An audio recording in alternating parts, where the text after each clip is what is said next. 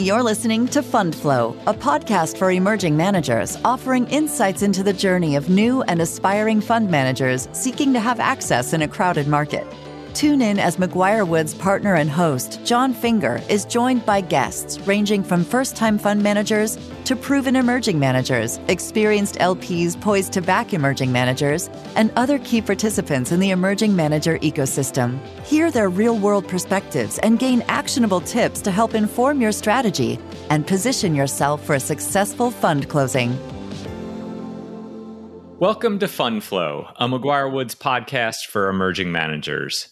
Today's guest is Suzanne Yoon, who's the founder and managing partner of Kinzie Capital Partners in Chicago. Suzanne has nearly 25 years of experience investing in and advising middle market companies. Suzanne was named by Mergers and Acquisitions as one of the most influential women in mid-market M&A in 2020, 2021, and 2022. And the Wall Street Journal recognized her as a top female deal maker, shaping private equity's present and future. Welcome to Fund Flow, Suzanne. Thank you, John, and thank you for that very kind introduction. It's all the truth, so it's very easy. Super excited to have you on here, and I know everyone's going to appreciate hearing your insights. Maybe talk a little bit about your history in investing and how that ultimately led to you starting Kinzie Capital Partners about 5 years ago. So I, like many people who ended up in private equity, in some ways ended up in private equity on accident. For me, I started my career in banking with a bank called ABN AMRO that owned LaSalle Bank, which was one of the largest middle market banks in the country here out of Chicago, and did rotations, and then ultimately ended up in a group after doing various rotations in the special assets group, which was really essentially the area of the bank where when banks could hold off-balance sheet private equity assets, that's where they were held. So that was really my first exposure to private equity, was in that group. And many of the deals that were held in that group were companies that had started out with investments where ABN or LaSalle had started out with investments in debt, but had converted to equity over time. And so that's really what launched my interest in middle market private equity and middle market investing.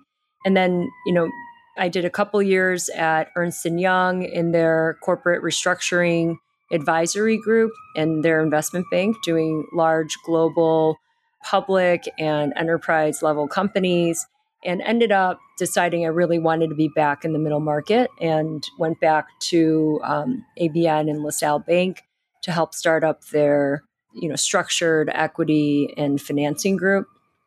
And then eventually ended up in New York, and after the market crashed, really decided that I wanted to be somewhere with more long-term locked-up capital, and ended up joining a private equity firm in the East Coast, and then eventually ended up moving back to Chicago with that firm while I was leading transaction development for the firm. And while I was, after I moved back, I just saw a lot of opportunity in the lower middle market, and specifically around companies that really needed technology and technology improvements to scale. And that's how we started Kinzie Capital. Interesting.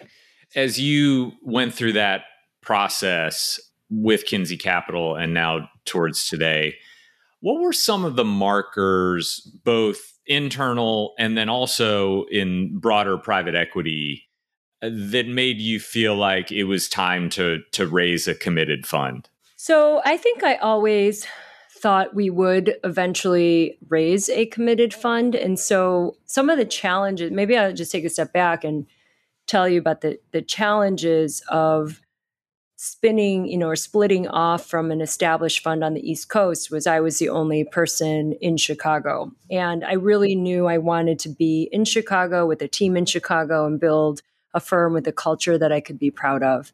And that meant I really had to build a team essentially from scratch because I wasn't going to, most of my partners and colleagues were all on the East Coast. So I knew that I always wanted to do that. And then it was really about how was I going to build a team track record and a track record for Kinzie itself with a slightly different investment strategy. And so I had to start off slow. So we did some independent deals. And then once we established the team and the strategy, and I was able to recruit a partner, an operating partner, and then in addition to that, some team members, went out to raise our first fund, and then I think since then have had really early success. Sure. You mentioned it, and I think it's something that people spend a lot of time trying to figure out and doing their best to effectuate. But talk to me a little bit about that team building. What were some of the things you were looking for? And clearly you were intentional about building that team. How were you thinking about that in the sense of getting from point A to point B? Well, first, I thought really about the market and what I was trying to accomplish with Kinzie. And, I really believed that there was an opportunity, in the lower middle market to create a differentiated firm and have the right types of people. And I would say we're usually the first time or second time institutional investor into a company. What that really requires is a lot of heavy lifting to professionalize a firm or, to implement technology and the right operational improvements. And so when I started to think about the team, I really had to start and dig deep and look at my strengths and weaknesses and understand where I need to fill my weaknesses to start, which was operating experience. And I do believe in diversity, not just from the standpoint of gender and race and, economic and social, but really experience. And so as we went out to build the team, what I knew I needed, and I started with in recruiting my partner, was a head of portfolio operations and someone who had really deep technology expertise and had success in transforming businesses. So that's really where I started, and then went out to build our investment team slowly. I have 3 members on our team that started with me essentially as consultants or interns and have now grown into key members of the team over the last 5 years. It's fun to think about because I remember the day I, officially, I guess, started Kinzie. It was me, a part-time operating partner, and 2 undergraduate interns. And today we have a 13-person team and growing. That's fantastic. And I guess one ancillary question to that, because you started building this team pre-COVID and then ultimately had the pleasure of building it through COVID.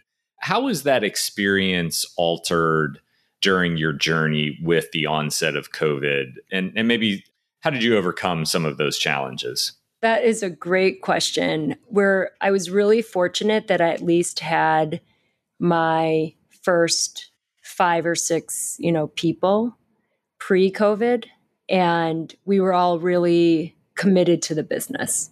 And we actually had our first platform acquisition done in our first fund. We were in the process of closing our second platform acquisition when COVID hit. And although that it didn't go exactly as planned, we did end up eventually closing that deal as well. And so we had to continue to add bodies and team members. And so what we did even throughout COVID was continue to recruit. So we had, not during 2020, but we continued to manage our internship process and internship program at Kinzie. And we have very good relationships with the universities in Chicago. So we went to virtual internships as well. And actually one of those interns ended up, joining us full time in July of 2021. So 2 of those interns. And then along the way, continued to interview and build our team. So in the last year and a half, we doubled the size of our team. Wow. Which is very unique given it was in the middle of COVID. But, and we did that by being flexible, open-minded, and interestingly, almost every single person on our team is in the office full time. Wow, that is impressive. And particularly knowing how things are in Chicago, I know it's not been the easiest through COVID to navigate through that. So that's fantastic. As it relates to whether it was building the team or doing LP or management presentations, really all of the above, what's your perspective on how what we've learned from COVID and the things you've started doing remote, what lasting changes do you see or maybe not see in the way of getting back to how things were before? So I do think nothing replaces live human interaction, particularly with management meetings or LP and LP meetings. With that said, I think there has been, for us, I've seen an acceleration an acceleration in our ability to meet people, at least initially virtually. It actually allows for more meetings. So I actually think it's going to improve. There was a decline in productivity during COVID. I think the whole world felt that. And I think we're going to see post-COVID a significant increase in productivity if you go to a hybrid type model relative to pre-COVID, because of the ability to do virtual meetings and the comfort and, second nature of that today relative to what it used to be. And I also am hopeful that people are not sick as often because they're not forced to come to the office when they're not feeling well. And that's just a rule that we have in our office, even though everyone, I think, tends to want to be in the office, because I do think private equity is a bit of a team sport. But what we've seen is when people are not feeling well, even slightly, they'll stay home, and we're all fine doing hybrid meetings. Definitely. So you touched on the team building, but how were you and your partner intentional about building the right credentials that would ultimately lead to closing on a committed fund, right? So whether that was deal side, et cetera, maybe talk a little bit about how you strategically went down that path. I think we started with really what our investment thesis is. And we do require, I mentioned this, operational experience and really value that. And so we really started with making sure that we had the right investment team in place, bringing in people who maybe did not have necessarily traditional private equity experience, but knowing that we were going to have to invest in and train them, but really, really value consulting and operational experience, like pre-business school, as an example. So we have a nice balance on our team between individuals and professionals who have been trained professionally as investors relative to operators. But we also really value when people are able to roll up their sleeves and really dig into a company. And so we spend a lot of time on human capital assessment, development, thinking about the right mix of our team. I think it will continue to grow and develop over the years. But we actually just made our first offer to our first full-time post-MBA portfolio ops professional outside of my partner, David. So I'm anxiously awaiting to hear if he's accepting or not. I think he will. So that's great. And how about on the deal side? How much thought, went into some of those deals you were doing as an independent sponsor around what that, would ultimately look like throughout the underwriting process from LPs diligencing a committed fund? How were you thinking about that? So it's almost like everything, right? It has to really hit down the middle of what you are out fundraising for when you go out to fundraise. So for us, the first few deals were really important, not unlike all of our other deals, but just to make sure that we were setting the tone properly for the future of Kinzie. And being able to show, because what LPs I think generally want to see, right, is consistency, and also be able to answer the question, like, what is a Kinzie deal? So they have to be within, we knew they had to be within like the strike zone, everything that we did in terms of, and the benefit we had with the companies that we acquired early on is to be able to use those companies and the work that we did to really develop our playbook and be able to show that for the funds in the future. You've touched on it, the vision and the strategy articulated previously around advancing the use of technology, data analytics, and innovation to help companies unlock value. Talk a little bit about where that came from and ultimately how that has permeated into the broader strategy for Kinzie. Sure. I'll start with where it came from. Where it came from was really solving a problem.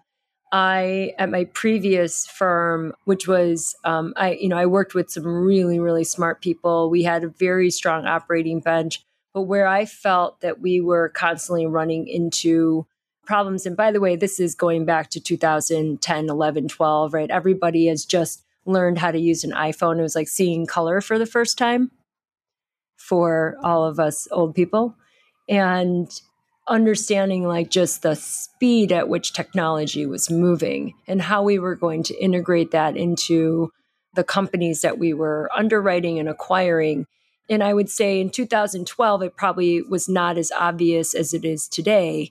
But the reality was, if everybody, I think, started to feel the pressure of, and this is executives that I was working with, and in the management meetings I would go to, the pressure of technology. Some people would say, oh, well, we don't need to change it. Others would say, yeah, I think it's coming. But by the way, like, I have no idea how to resource for the problem, like solutions that I think I need. Or, yeah, it seems important, but I don't even know where to start, right? I'm really good at operating my business. I really understand my industry. I don't really know how to implement the right data analytics or ERP, system to make sure that I can continue to scale. And so for me, it was really solving a problem because I couldn't really get my head around how to solve that problem without bringing in the right experts. And so, even today, I think we've always, because of that, I always leaned into technology instead of, I tend to find myself when things are uncomfortable, I know that probably is an indicator for me that I need to lean into it a little bit more and learn or try to figure it out. And that's really where the prioritization of the use of technology started, for me. Is your sense and belief that that problem is truly magnified with lower middle market companies versus mid-market companies, or what's your perspective there? So the answer is absolutely yes, because technology implementations today are increasingly important, right? Everybody talks about it, again, less obvious 10 years ago than it is today. But lower middle market companies in general are at a significant disadvantage because the access that they have on their own. So imagine you are a 10 million EBITDA company or even a $5 million EBITDA company. You aren't going to have access or be able to afford the companies that are really good at technology implementations like Deloitte and Accenture and Sure. McKinsey, right? You just won't have access to that enterprise level technology firms. And if you think about what large public companies are focused on, they're focused on autonomous technology and machine learning and data mining. I would say in the lower middle market is still trying to catch up with independent systems and mobile and e-commerce and digital experience. They haven't even they've barely, started to think about like integrated systems and analytics and reporting and cloud-based systems. I mean, we see so many lower middle market companies that have not even thought about going to cloud yet because they don't know how. That is definitely scary, but great opportunity for sure. Let's talk more about the fundraising process. What were the most important considerations for you when selecting LPs that you really wanted to have a partnership with? One, the market is incredibly competitive. And I had a very realistic view of fundraising in that, I tell my team this all the time. We are competing with every other fund that's out there, small and big, right? So identifying investors that were going to be long-term partners was really important to us.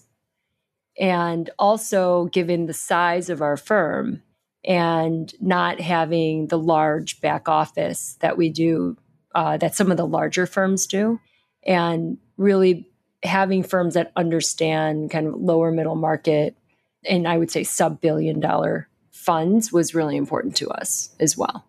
Going through the process, what were some of the most common reasons that LPs were hesitant to invest into a first-time fund?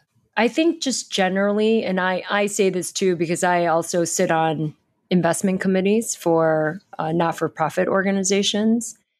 And first-time funds, one of the biggest risks, I mean, they're risky because the teams are young and new.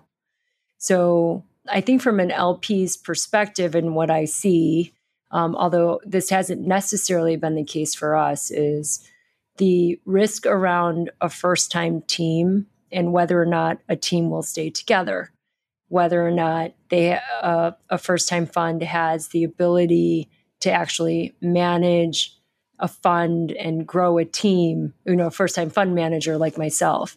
Those are a lot of the types of questions that come up. And then also just whether or not the infrastructure is there to support investors on an operational basis. And as you grow, and now private equity being regulated by the SEC, that also requires another level of compliance. And so the back office also has to be strong to be able to scale as a fund manager.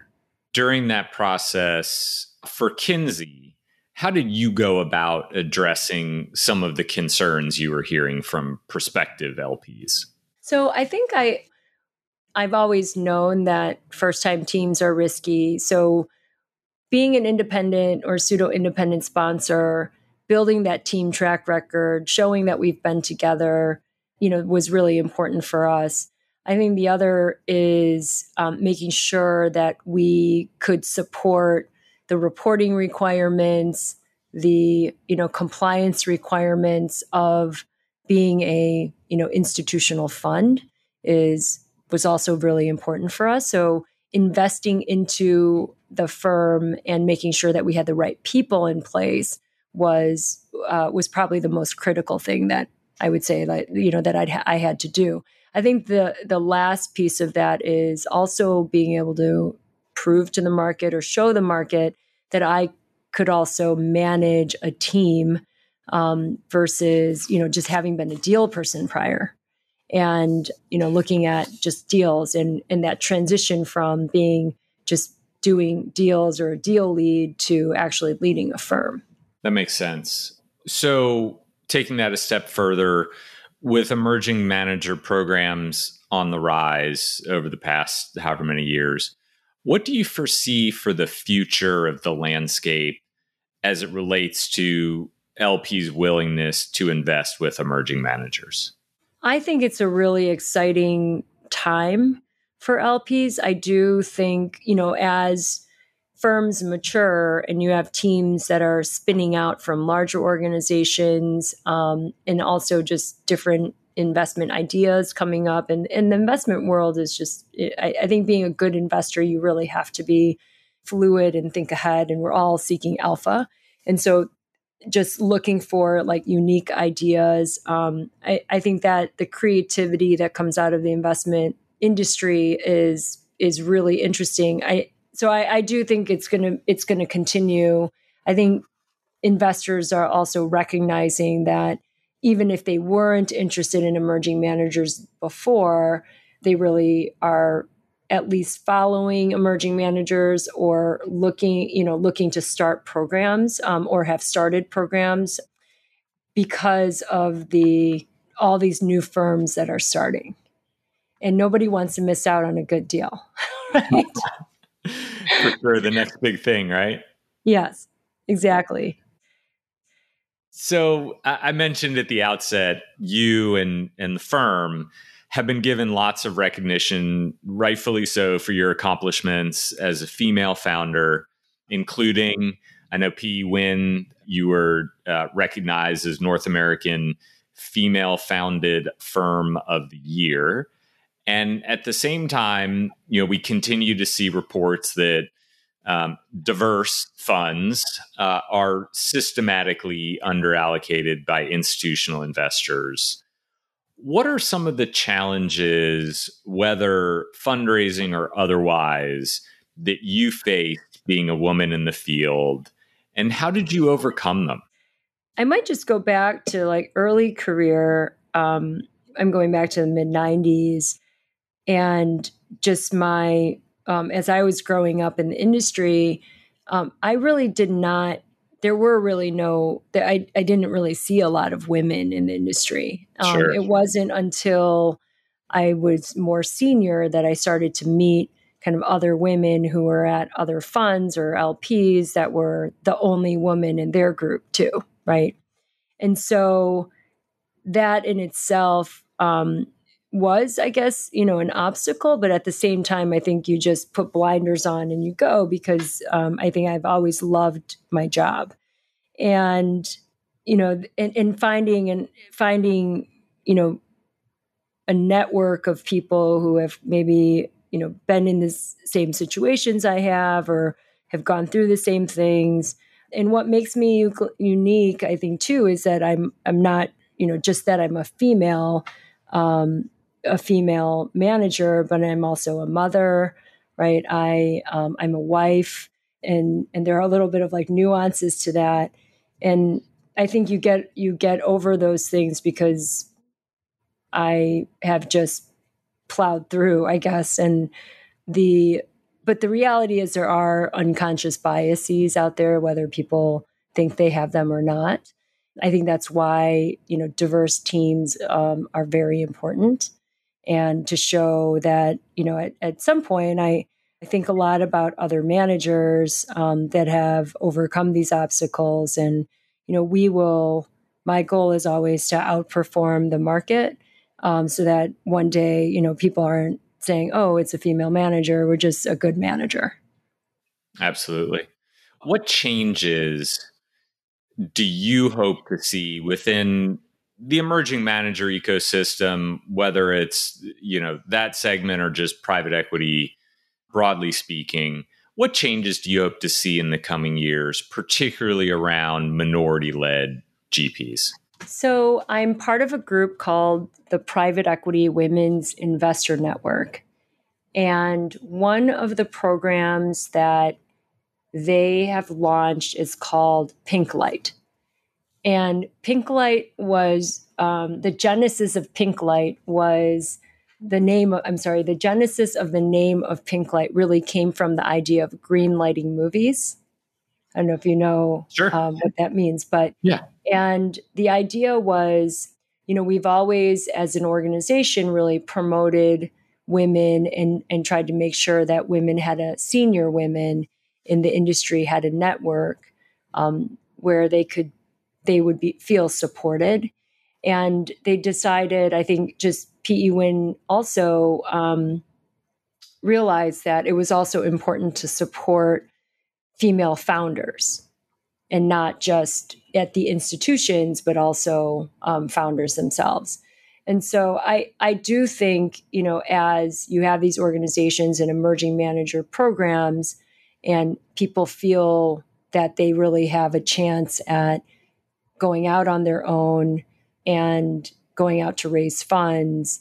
And candidly, the emerging manager programs, some of them they're not necessarily for diverse managers, but allowing people to spin out from their existing funds or other careers to try that route in raising their own funds. I think the emerging manager programs are hugely, critical to that. In thinking about strategy around that and implementation, how early do you see some of these efforts around really just educating young women, even beyond before business school, to really understand and appreciate the opportunities that are out there? I guess, whether it's PE Win or your own perspectives, do you see that happening, high school, college? What are some of the strategies that you think are going to be successful? Well, I think just general STEM programs and, starting with encouraging, women and young women in high school, even in junior high, into STEM and, math and sciences is really important. There are several organizations today that really try to support. Like Girls Who Invest is a great example of an organization that really tried to support educating women in college about the investment career. And then the Women's Association of Venture and Equity has just started a career forum, again, to teach women both in, and to give access to, both in at college and university level, as well as MBAs, to give them access to all of the major, any really private equity firm or investment firm that wants to be involved in that. And so that's also been a recent development, but that career forum has had huge success. And so there are lots of different forums now that are coming up. Interestingly, I also think media is really important in that. And I just want to tell you my own story. My first exposure to the concept of private equity was really movies in the 80s. Huh. Right? It was Pretty Woman and Wall Street. Sure. And I had no idea. And it's funny to think back to that because I'm like, oh, I was so intrigued by Richard Gere's job in Pretty Woman. And I'm like, that's what it was. So I think media has a huge, we have a huge opportunity to encourage, young women to do and look into industries that maybe were not, they didn't have exposure to before. That's great insight.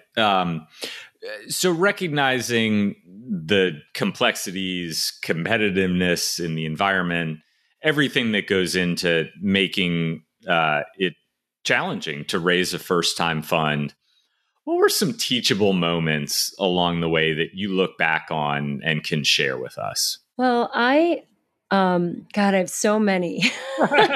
But I might start with I had great mentors and friends and advisors in the industry that had a lot of experience with raising funds or being part of selecting funds. And again, through my PE Win network and other networks, I had a lot of people also prepare me for how hard it was going to be, but also really encouraged me to try. And I think, listening and, taking the advice, even when an LP tells you something that you don't want to hear, but really heeding to the advice or maybe why they declined even, and taking that into account was really important for us.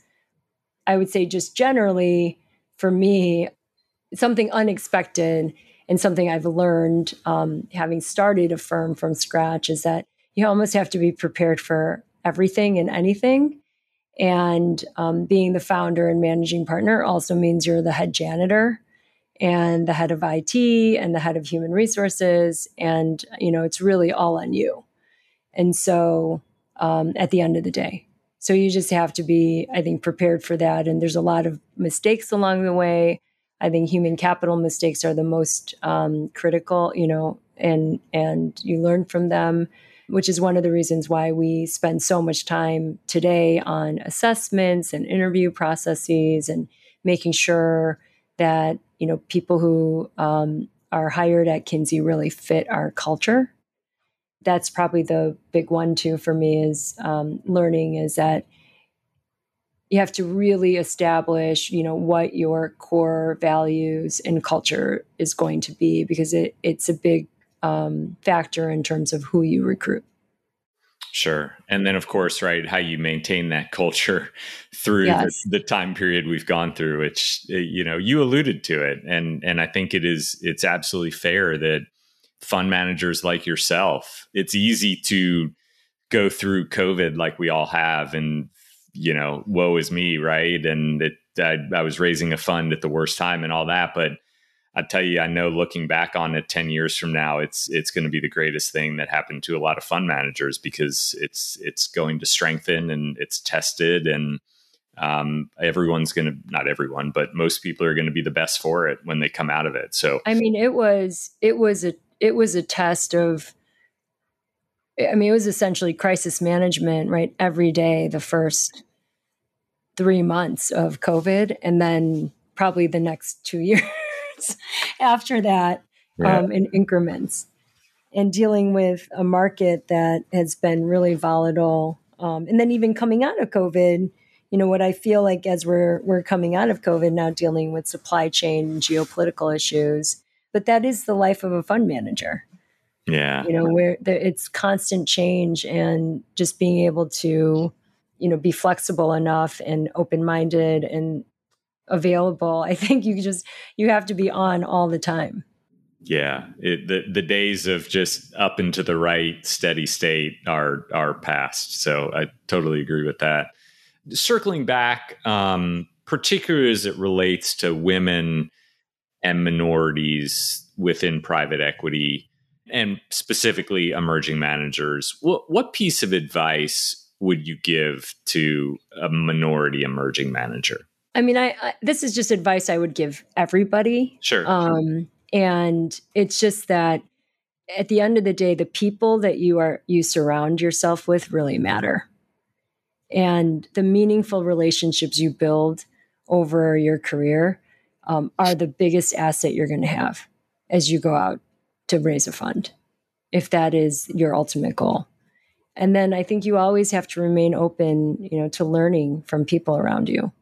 That's great. That's great. And how about one last question, Suzanne, as it relates to LPs, because certainly this, while focused on emerging managers, this podcast picks up listeners from all over, including on the LP side. So what advice would you give to limited partners who are looking to engage with emerging managers? What I would love to see from LPs more consistently, because it is, you can imagine the amount of time it takes to do LP meetings while running a firm, doing deals, and all the things that we talked about today, John, is, if we could get really succinct, qualified no's, that is so much better than a maybe. And a quick no is always better than a maybe. But the qualified no is also really helpful, because we're all, I think I'm in this particularly for the long run, and want to be an institutional firm. And so if we can get a no and the reasons why, and be able to take that and work with that for the future, that's always really helpful. What is painful is when we hear nothing for an extended period of time, or chasing, that gets very difficult for any firm from a time perspective. Excellent. Well, thanks to our guest, Suzanne Yoon, for coming on the podcast today. Really appreciate your time and insights. And thank you to our listeners for tuning into this episode of Fund Flow. And we hope you join us next time. Thank you. Thank you for joining us on this episode of Fund Flow. To learn more about today's discussion, please email host John Finger at jfinger@mcguirewoods.com. We look forward to hearing from you. This series was recorded and is being made available by McGuire Woods for informational purposes only. By accessing this series, you acknowledge that McGuire Woods makes no warranty, guarantee, or representation as to the accuracy or sufficiency of the information featured in this installment. The views, information, or opinions expressed are solely those of the individuals involved and do not necessarily reflect those of McGuire Woods. This series should not be used as a substitute for competent legal advice from a licensed professional attorney in your state, and should not be construed as an offer to make or consider any investment or course of action.